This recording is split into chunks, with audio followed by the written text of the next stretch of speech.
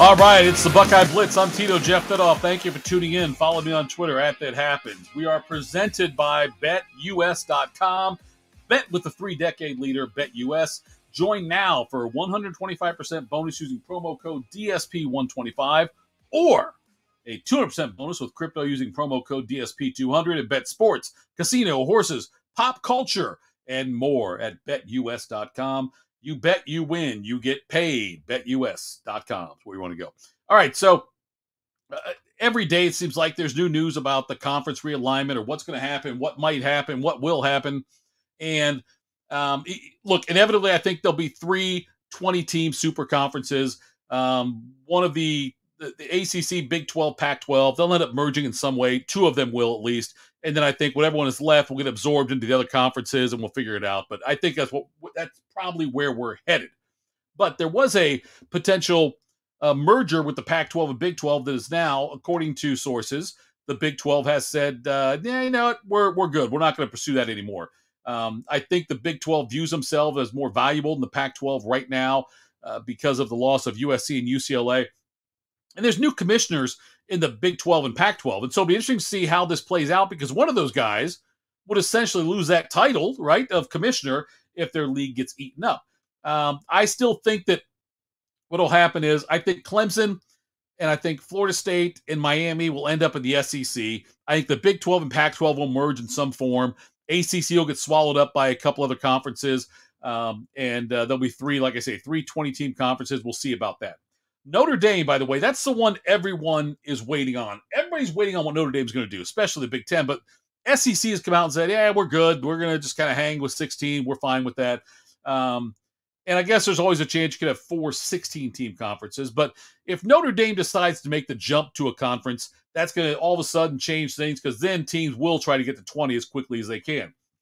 Notre Dame has said that and I think Notre Dame truly would prefer to remain independent, even though I don't know if it makes a lot of sense from the standpoint of, you know, after this upcoming season, I think there's only 4 independent teams left in college football. It's not like the days when Notre Dame could schedule 5 or 6 independents if they wanted to. You know, Penn State was independent for a long time, and they could have done that. But there'll only be a few left after this. And if the Big Ten all of a sudden says, "Hey, we can't play the Notre Dame with all our teams that normally play," you know, fine, play USC, but you know you're not going to play Michigan, Michigan State, Purdue like they do a lot of the time. So we'll see what happens with that. But Notre Dame has said though that if they can get $75 million annually in their rights deal, the media rights from NBC, that they are going to stay independent. Their deal with NBC, that's what sources told CBS Sports, but their deal with NBC ends in 2025. So Notre Dame wants to make $75 million annually in order to stay independent. Now, they only make what I read was they only make like I think their deal called for like $19 million, but they make like $22 million right now per year in that deal. That's a huge jump for them. The Big Ten's media deal right now, without Notre Dame, they're expecting it to be a $1 billion deal, which is huge for 16 teams or 17 or 18 or 20.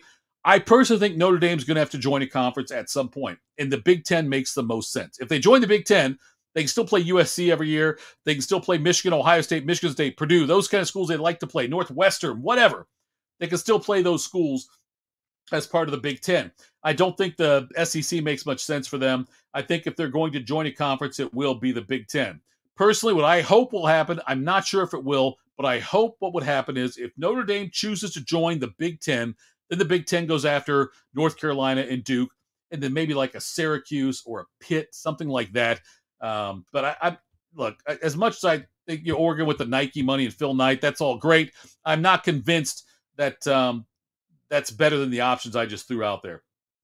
Greg Sankey came out and said, the commissioner of the SEC at their media days said that he thinks that adding Texas and Oklahoma trump what USC and UCLA are bringing to the Big Ten.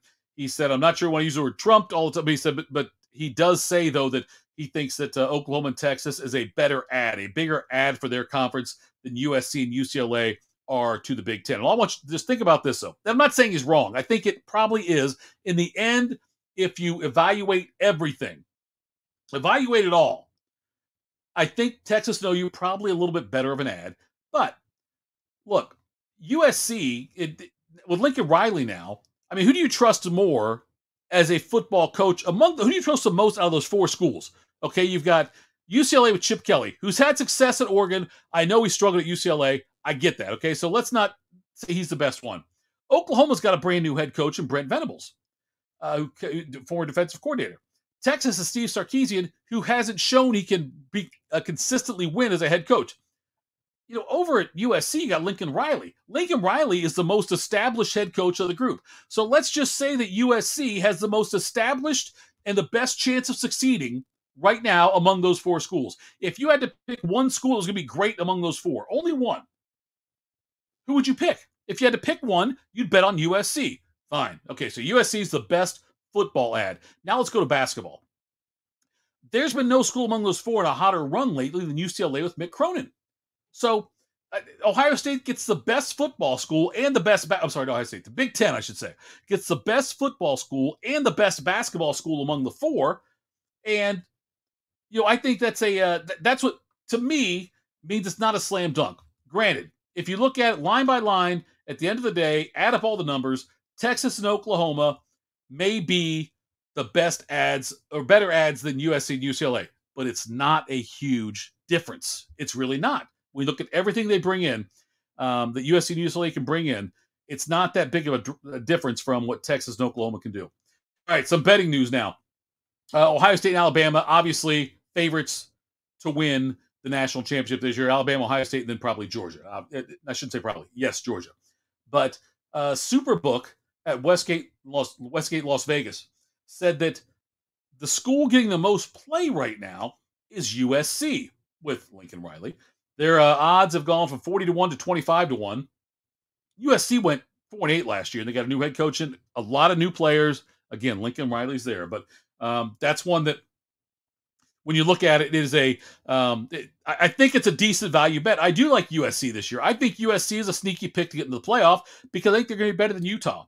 And I trust in Lincoln Riley. I trust that they don't have a bunch of fresh. They got Jordan Addison coming in. They got Caleb Williams coming in. I think got some good players on the offensive side of the ball. As long as the offensive line can block, the key game, and I can't wait to watch it, is going to be USC when they travel to play Utah. That will be the game that will decide the Pac-12, in my opinion. And I think USC has a real good shot at winning that game. So USC, though, getting a lot of play, again, at the sportsbook at Westgate. So we'll see what happens there. And again, the comments Zanke made, Lane Kiffin even said, Lane Kiffin said there's not a huge jump going into the Big Ten. He said the SEC is a whole different animal. Lane Kiffin, though, former USC coach, probably a little bitter, so maybe biased there as well. All right, that's it for this Buckeye Blitz. Thank you for tuning in. I appreciate it. You can follow me on Twitter at That Happens, and I will talk to you again soon. We got so much. It gets so close to the Notre Dame game. I cannot wait. We're excited about that here at DSP Media Online. So keep following, keep listening. A lot more news to come. Every day something breaks with Ohio State sports.